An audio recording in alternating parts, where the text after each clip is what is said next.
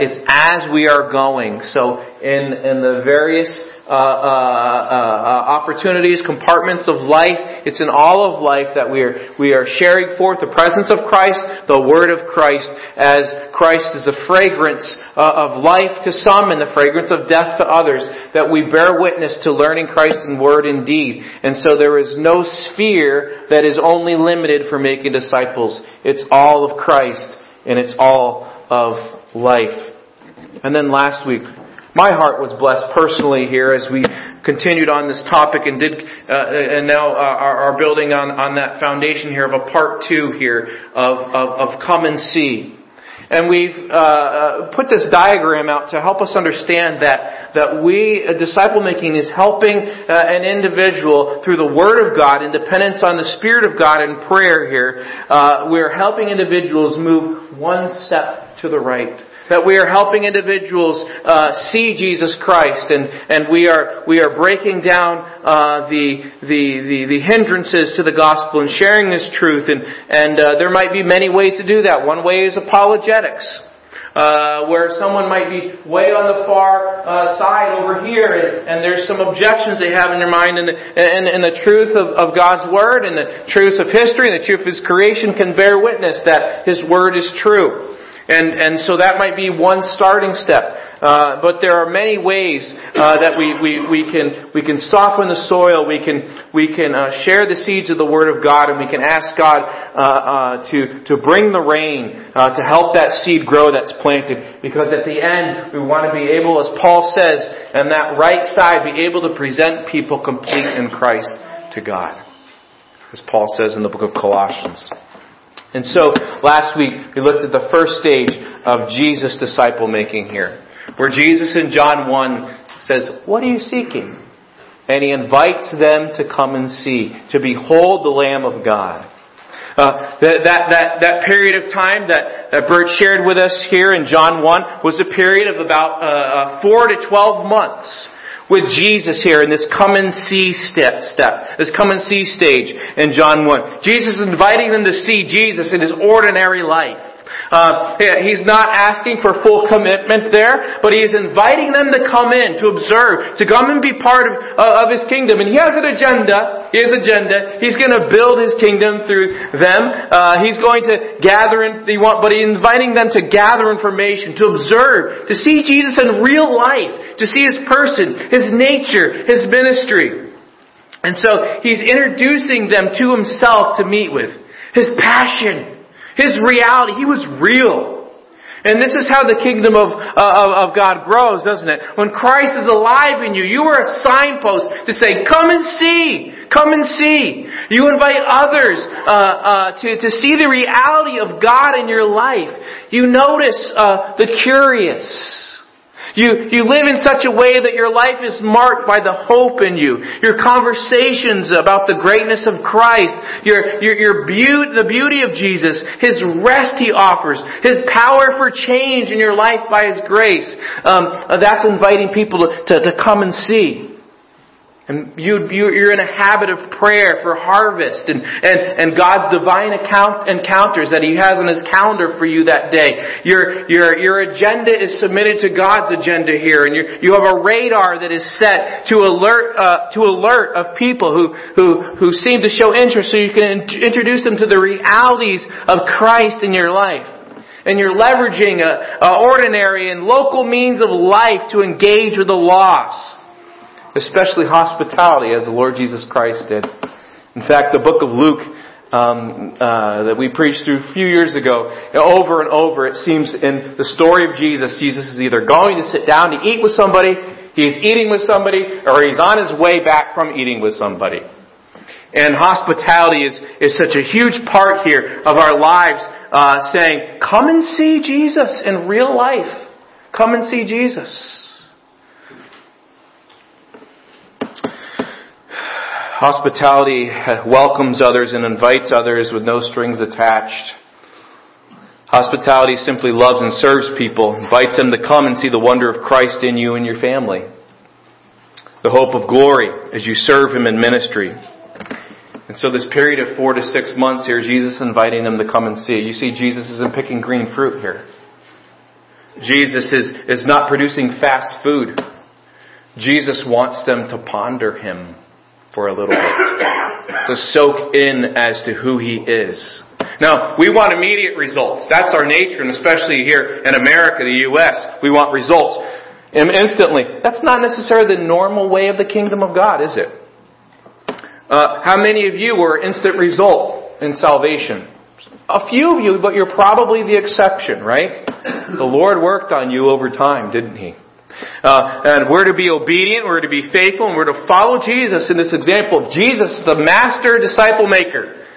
Then we would be wise to look at how He made disciples here in this process. So come and see is inviting people to taste of Christ, to spread Him, when we're spreading Him in all His fullness of glory on the table before them and saying, as John the Baptist said, "Behold the Lamb! Behold the Lamb!"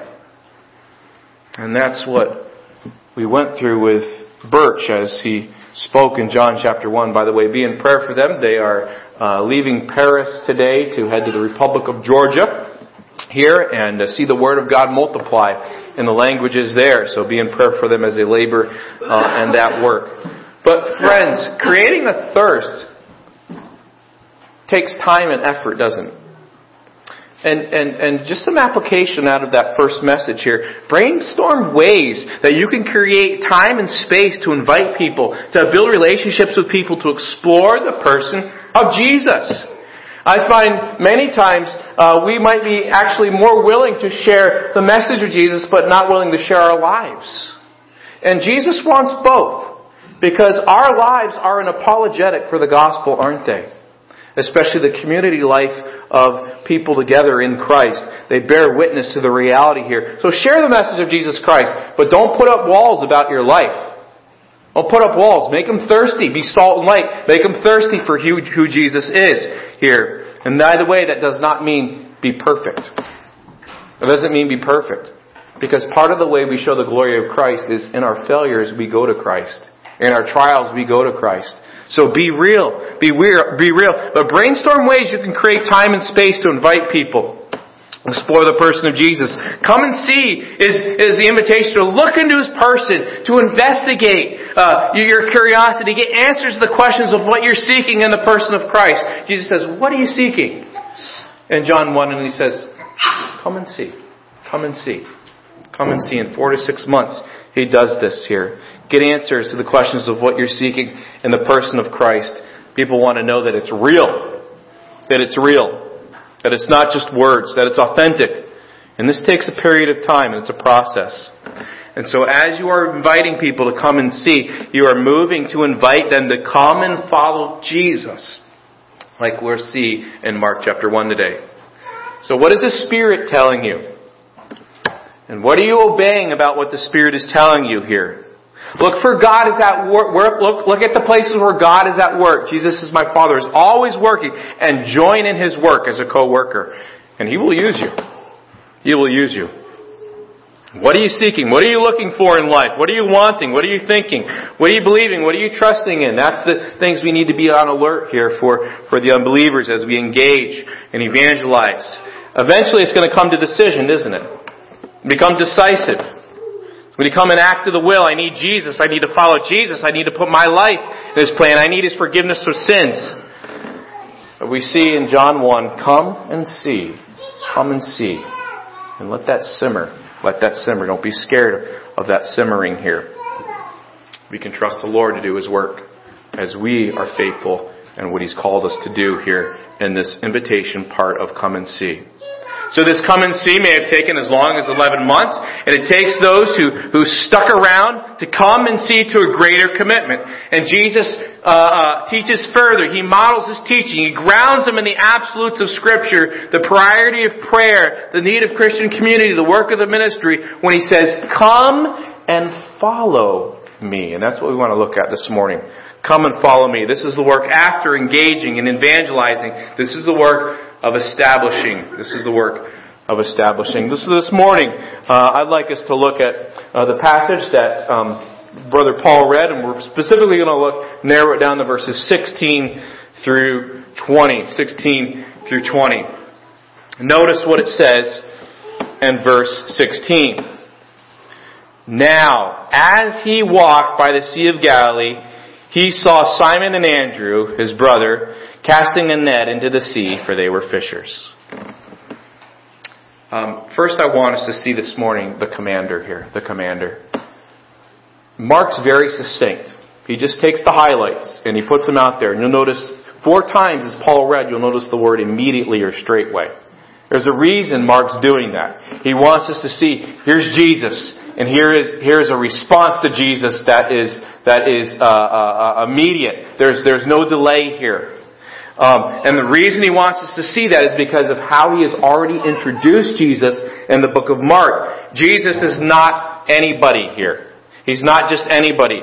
Jesus in verse 1 is the Son of God. The Son of God. When the Caesars of Rome would record their history, they would have at the top of their history, the very first line, the beginning of the good news of Caesar so-and-so, a Son of God. So they believed they were the gods. But we have the true God in chapter 1, verse 1. This commander here is Jesus, the Son of God, the one who brings the good news. He's the Son of God, the eternal one. And we were able to gaze into His glory a little bit in John 1 last week with Birch. But notice in verse 3. The voice of one crying in the wilderness, prepare ye the way of the Lord. Make His path straight. He is Lord. He is Master. He is not just anybody. This is the commander, the Son of God, the Lord. So much so that John will say in verse 7, there comes one mightier than I after me, the latchet of whose shoes I am not worthy to stoop down and unloose. He's saying here that I am not worthy to even tie his shoe. And John was the one who stood out here and says, behold the Lamb of God, and he points to Jesus. He's a big signpost to Jesus, and he says, I'm not even able to untie his shoe. That's how special this person is. He's not just anybody. And then we see in verses 9 through 11, where he says, it came to pass in those days that Jesus came from Nazareth of Galilee and was baptized of John in Jordan. And immediately coming up out of the water, he saw the heavens open and the Spirit like a dove descending upon him. And there came a voice from heaven saying, Thou art my beloved Son, in whom I am well pleased. You can kind of picture this scene like the coronation. The coronation of a king. He's being crowned here as king. Now that crown's eventually going to have to go the way of suffering through the cross in order to receive the glory of that crown. But here he's being recognized as this is the prince. This is the king who's been promised, the son of David. He's coronated. He's anointed here. He is christened as the one in whom the heart of God has delighted in for all eternity. So he's special here. He is unique. He is the Son of God. He is the Lord. He is not someone who we'd even be worthy to tie his shoe. He's the inaugurated king. But notice what verses 12 and 13 say. Immediately the Spirit drives into the wilderness, and he was there in the wilderness 40 days, tempted of Satan. Tempted of Satan. Here's the one who, though he is God, he is fully man. And he's subject to the same opportunities of suffering we are. And he's tempted there in the wilderness by the evil one himself, Satan. And he proves to be the perfect man. Under extreme difficulty and testing. He proves to be the Son of God who does not fail like Adam failed. Like Israel failed in the wilderness. He's perfect. He's righteous. And he stands firm under that testing. And then look at verse 14 and 15 that Paul read. Now after that John was put in prison, Jesus came into Galilee, preaching the gospel of the kingdom of God and saying, the time is fulfilled and the kingdom of God is at hand. Repent ye and believe the gospel. Mark's saying the king is here. He's bringing good news of his kingdom. He's saying turn to it and rest in it. So Jesus here is the commander. And he is walking by the Sea of Galilee in verse 16. And he has his eyes on 2 men. Now remember, these aren't 2 men that he's all of a sudden seeing for the first time. They had spent between 4 and 12 months with Jesus in the come and see passage in John chapter 1. He sees them. And they're fishing. And later on, he sees in verse 19, James and John, his brother, who are also fishing. They're fixing their nets. So this is the commander here. And he is walking on the seashore here. And secondly, I'd like you to notice the call. This wasn't anybody. This was the commander. But look at his call. It was early morning. Jesus is walking along close to the edge of the water. The Sea of Galilee had a prominent place in Jesus' ministry. It's really not a sea as far as salt water. It's an inland lake. It's about 12.5 miles long and 7.5 miles wide. It's warm water. It's about 680 feet below sea level. And Jesus is walking along the shore. There's a vibrant fishing industry in that part of Galilee. And of course, there he sees some of the people he's already invited to come and see. And he says in verse 16, he saw Simon and Andrew, his brother, casting a net into the sea. Casting a net. These were circular nets here. They had weights on the edges of it, and they would cast them out from the shore if they didn't have a boat. And they would cast them out from the shore and try to catch the fish here. And the fisherman would throw the net over his shoulder. He would stand on the shore. If he was in a boat, and it would spread out in a circle as it fell into the water, and the weights caused it to sink rapidly. And then had a cord attached to it, and as they pulled it up, it would cinch tight there and pulled back. And so that's what he sees Andrew and Simon, his brother, doing. And notice, it says in verse 16, for they were fishers. So this call is to people who in that day and age weren't looked up on as the upper echelon of society.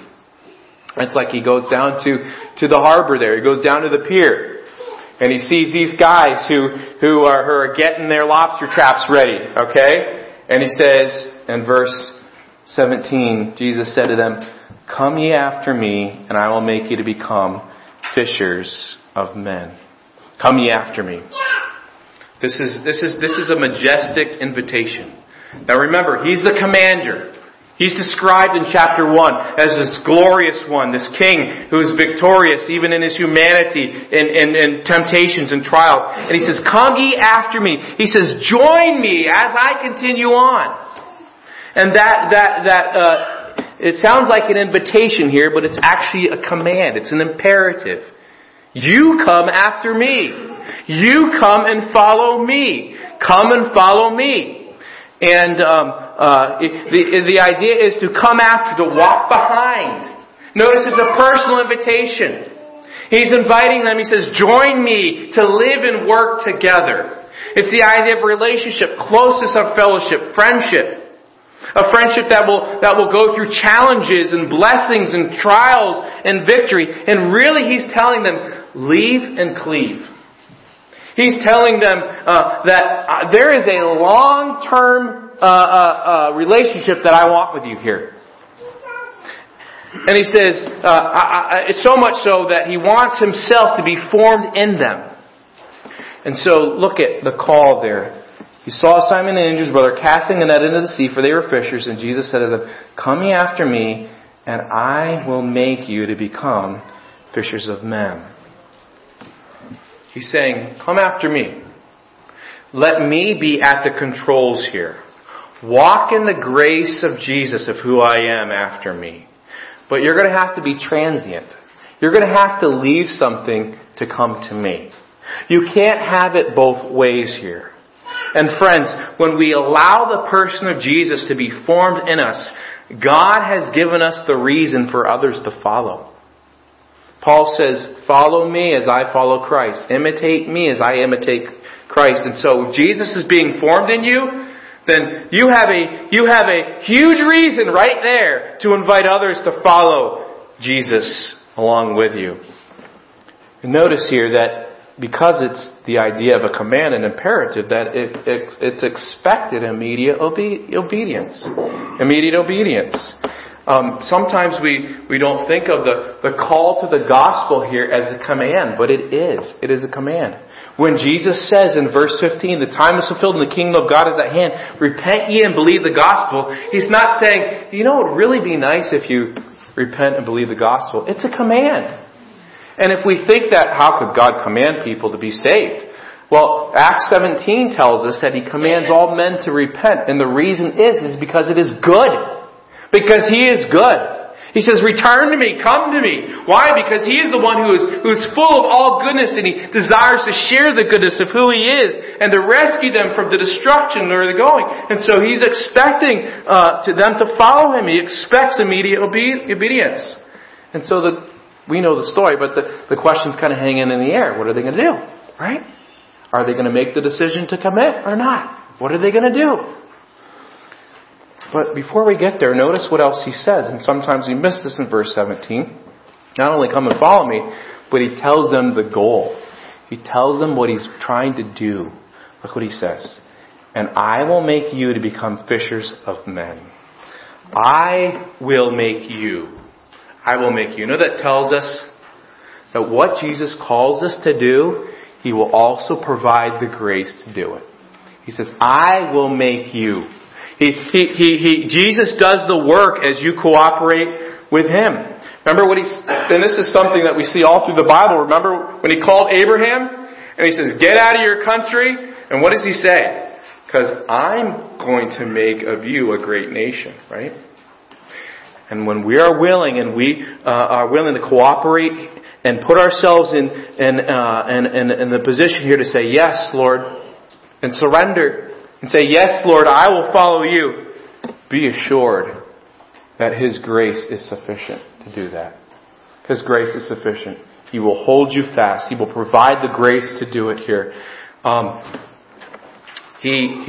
Notice he doesn't say, follow you and you guys make yourselves fishers of men. He doesn't say that. Because that would be like taking a baby and throwing them in the pool and saying, swim, right? My dad did that to me. My dad took me when I was a few months old and threw me in the water, in a pool to swim because he had heard somewhere that babies instinctively know how to doggy paddle. Apparently I did do that and come to the surface, and it was really surprising to my mom, and my dad said, see, I told you so. But that was a cruel thing. And I'll tell him that today. You don't just throw a baby in the water and say, swim, right? Well, Jesus isn't just going to throw him in the water and say, okay, you guys be fishers of men. He says, I will make you to become fishers of men. Now, they didn't know what that process was going to be like, did they? There was a lot of learning that went along with that here. But he promises he's going to train them. He doesn't hand them a piece of paper with notes and lots of blanks in it. Right? He says, I'm going to train you. And he gives them live, in color, on-the-job training. And he tells them the goal. He doesn't tell them what that process is going to look like yet, but he tells them the goal of what they're going to be. And friends, Jesus tells us what we can be. And the journey is learning what that looks like along the way here. But Jesus tells us what he can do with us. He doesn't ask them to do the things he hadn't trained them to do. He says, follow me. Come after me. And I will make you fishers of men. So he gives them a big vision of what he's going to do. You might say, well, okay, he's just saying that because they're fishermen and he's just trying to be cute here. You guys are fishing for fish. I'm going to make you fishers of men. And there's a little bit of that. But what he's really doing here is in the Old Testament, the picture of fishing for men is a negative sense. The prophets, and you can look this up in your own concordances with the term fishing and fishermen. But when you look at what the prophets say about fishing, it's a picture of the end day, the day of the Lord, when God gathers his nets and he harvests those for judgment. But Jesus here is saying, in the gospel, the good news, you become fishers of men for new creations. You become fishers of men to be reclaimed from judgment into life, to move from death to life here. And so that's what he's inviting them to do. He changes this picture here with the good news because he wants to make a forever family. He's not just intent on a few people. He wants more and more to come to Jesus Christ. He says, I will make you to become fishers of men. This is the purpose for which he called them. And it is still, brothers and sisters, it is still Christ's central purpose for his followers. And those of you who do not know Christ, he has brought you into relationship here. He's connected you somehow with us here so that you become a disciple of Jesus Christ. So you turn to Jesus Christ in faith. So Jesus is asking them to leave their work catching fish so that he'll train them to become fishers of men. Fishers of men. Billy Graham wrote the foreword to one of the classics on looking at how Jesus made disciples called The Master Plan of Evangelism. Maybe some of you have heard of it. It's sold thousands of copies. But this idea of making fishers of men, Robert Coleman lists 8 things that Jesus did in training the disciples. Selection, association, consecration, impartation, demonstration, delegation, supervision, and reproduction. Now, they didn't know all those steps were going to happen. They didn't know that. But that's what Jesus would do. Come and I will make you. And that's how He made them. And friends, let's step back a little bit here with a little bit of maybe some of the other Bible knowledge that we have and ask ourselves, well, what was the end product here? What did it look like to be fishers of men? And where would we turn and see this? We would see this in the book of Acts, wouldn't we? The book of Acts, where this making fishers of men is not some haphazard work here and there, but it is the steady and strategic task of fishing for men with the ultimate result of planting churches. Finding points of contact in new places, you see in the book of Acts. Connecting with people, sharing the truth of the Messiah. Then strengthening those who believe upon Him. Putting spiritual leaders over them to help them grow. Continue the process of forming Christ in them and reaching their communities and repeating the process. That's what happened at the end, didn't it? With Peter and with Andrew and the others here. And so God's command here of I will come after me and I will make you fishers of men is to leave the old life behind and follow Him in the new life. Come and follow me. Now what's the result? Verse 18. Immediately they forsook their nets and followed Him. Go down a little bit later in verse 19. And when He had gone a little farther from there, He saw James the son of Zebedee and John his brother who were also in the ship mending their nets. And immediately He called them. And they left their father Zebedee in the ship with the hired servants and went after Him. He says we had gone a little farther here. So here's the first call over here, and He walks along the beach a little further, and down here is James and John and their father's fishing enterprise here, and He calls them. They're a short distance farther along the shore. But both of these people, the response is immediate. Why? Why did they immediately follow Jesus? The answer to that is last week's sermon. Because they had been with Jesus. They had already been with them. What else could it be as they had seen and observed and understood more of who He was? Notice it says in straightway or immediately. They accepted that call instantly and completely. Notice it says they forsook their nets. This was a definite act, right? It terminated their old fishing business. It doesn't mean they abandoned their property. I'm sure they made proper arrangements here. But the point is, they couldn't have one foot in both worlds. When Jesus says, follow me, you can't have one foot in both worlds. And mothers today, the best thing you can give your children, the best thing you can give your grandchildren is an immediate obedience to Jesus. Husbands, fathers, the best gift you can give your wives and the mothers of your children is immediate and instant obedience to what Jesus has said in His Word. There is no greater reward. There's a cooperation here. They followed Him. They associated themselves with Jesus as their accepted leader and teacher. They accepted Him as the Messiah, and now they are going along with Him in His work. And do you notice that it seems like what Mark is indicating here is a visible picture here of what he has already said in verse 14 and 15. Repent and believe the gospel. Here's a picture of them here. On the one hand, these four fishermen did exactly what Jesus expected people to do when they heard the gospel, right? Repent and believe. When they left their boats and careers, there was a picture of repentance, wasn't it? Repentance is not essentially a matter of ceasing to commit a particular sin. It's to turn away and turn to God. And that's what they did. What a picture here, right? They what? They left their nets and followed Him. What a picture of what it is to follow Jesus in the gospel here. To turn away, to embrace what God's doing wholeheartedly. Did they have it all figured out? Did they know all the doctrines? Did they know what that life would look like? No, they didn't. But they were willing to take all they knew of themselves and all they knew of Jesus and take all they knew of themselves and hand it over to all they knew of Jesus. And that's repentance. That's faith. They believed what God said because they had seen Jesus. Today, Jesus is still commanding you to follow Him.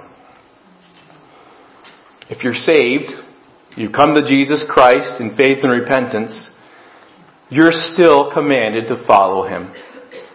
And He gives His Holy Spirit to make sure you're not comfortable when you're not following Him. And those of you who don't know Jesus, have you thought about Jesus' command to you? That He is beckoning, He is calling you, He is commanding you to follow Him. That He is worthy.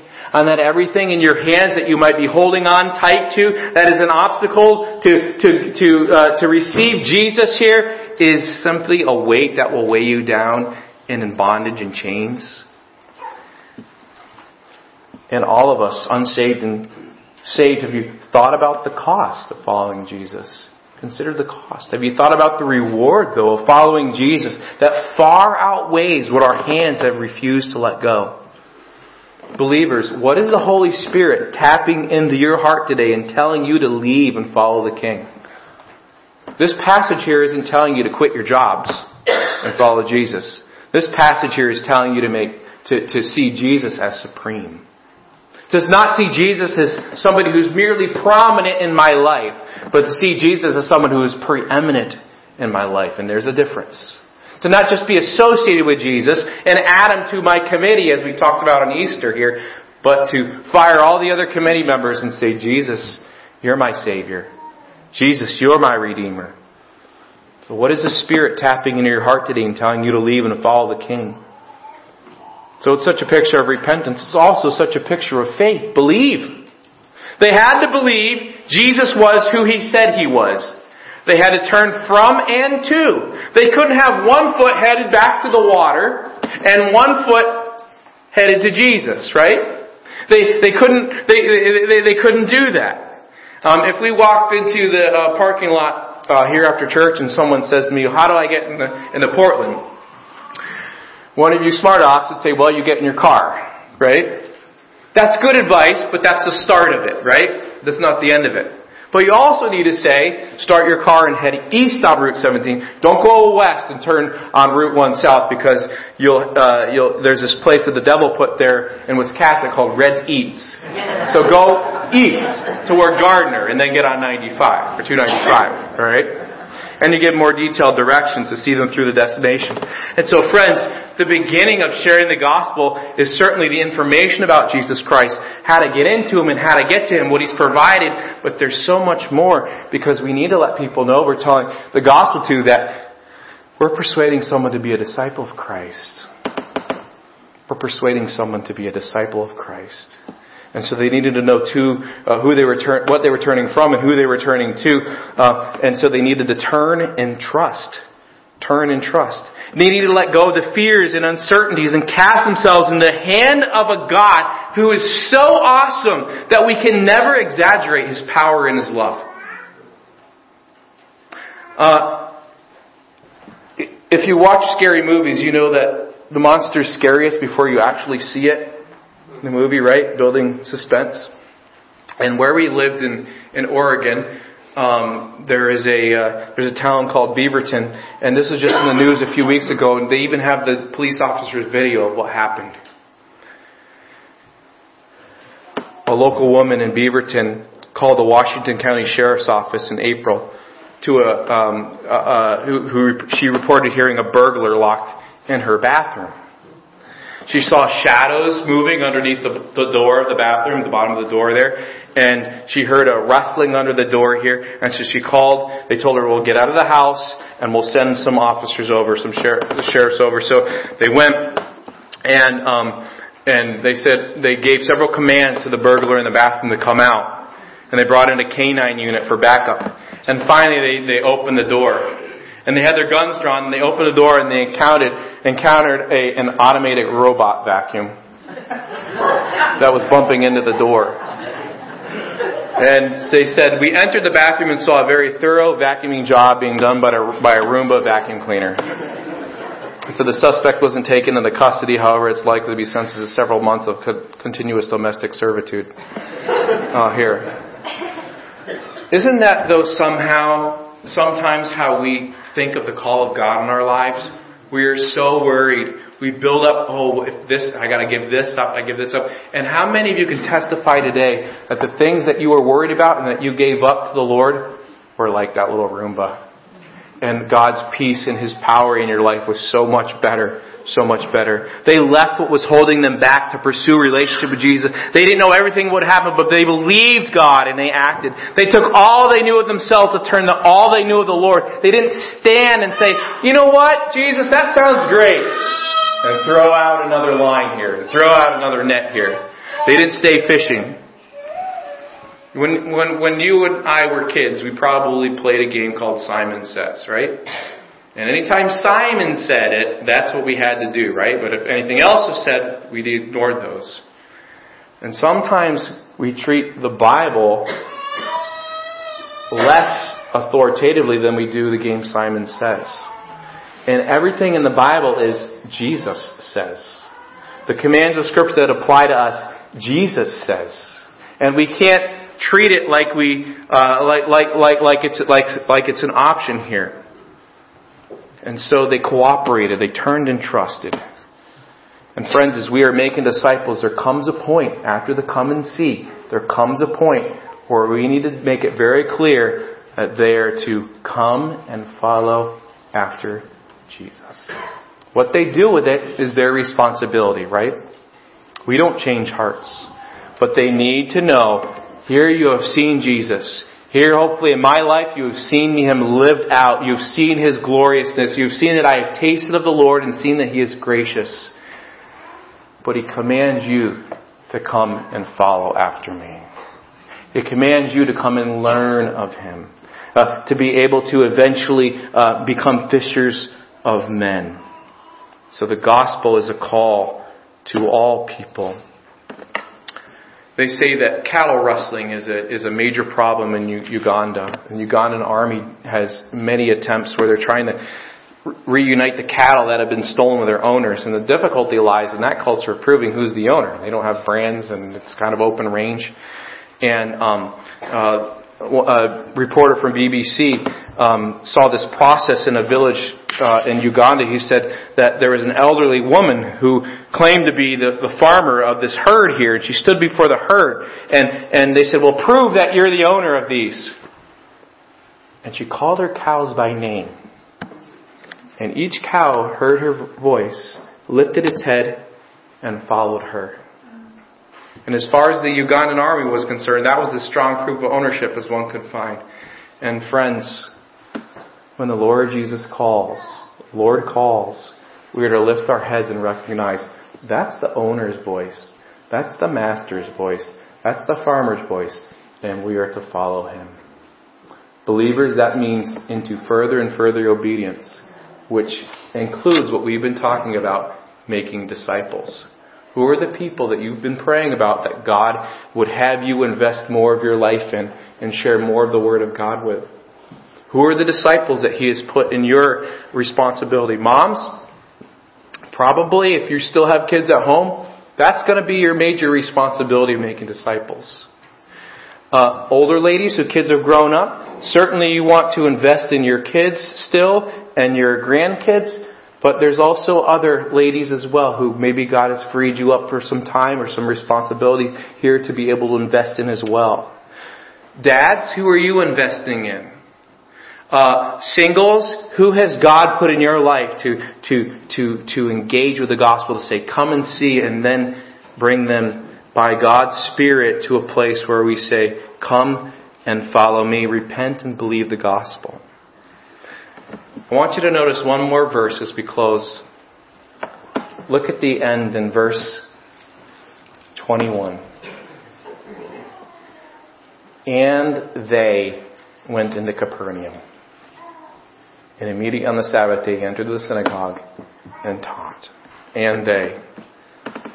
From the seashore to the city that became the center of their ministry in Galilee, Jesus and these 4 disciples are not now 2 disciples casting into the sea here, fishing, 2 disciples working for Dad, but it's they. And the process of come and follow me has begun. You can almost see them walking down the road to Capernaum. 5 people, a band of brothers with a commander at their head here, revealing Jesus and the 4 disciples are now forming one company with a common interest, of I will make you fishers of men. Which leads us to next Sunday's sermon. Come and be with me. Come and be with me.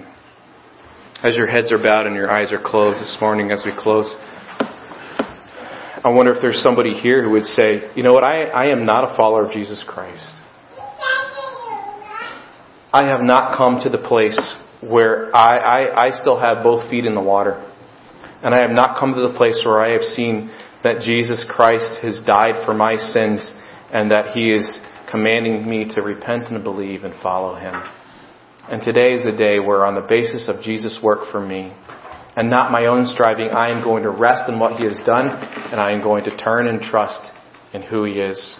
I wonder this morning if there's someone here who would indicate that by lifted hand, say, today is a day where by God's grace I am making that decision to turn to the Lord Jesus Christ.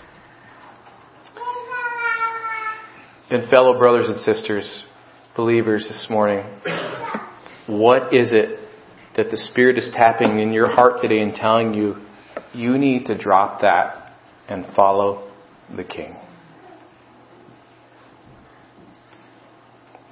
Don't hang on to it. Forsake that net and follow Him. Every one of these disciples at the end of their lives, with the possible exception of John, died a martyr's death. Judas, we know, fell away. The others followed Jesus to the end. And every one of them, if we were to bring them up on the stage and say, we need your testimony as witnesses, was it worth it? Every one of them will say, that struggle in life was far outweighed by the eternal weight of glory. He is worthy. Forsake your net and follow Him. Lord, we thank You for Your goodness. We thank You for the gospel call. We thank You for the call of discipleship. Lord, would You make us faithful as we invite people to come and see, and as we command through the authority of Jesus Christ to come after Jesus. In Jesus' name, amen.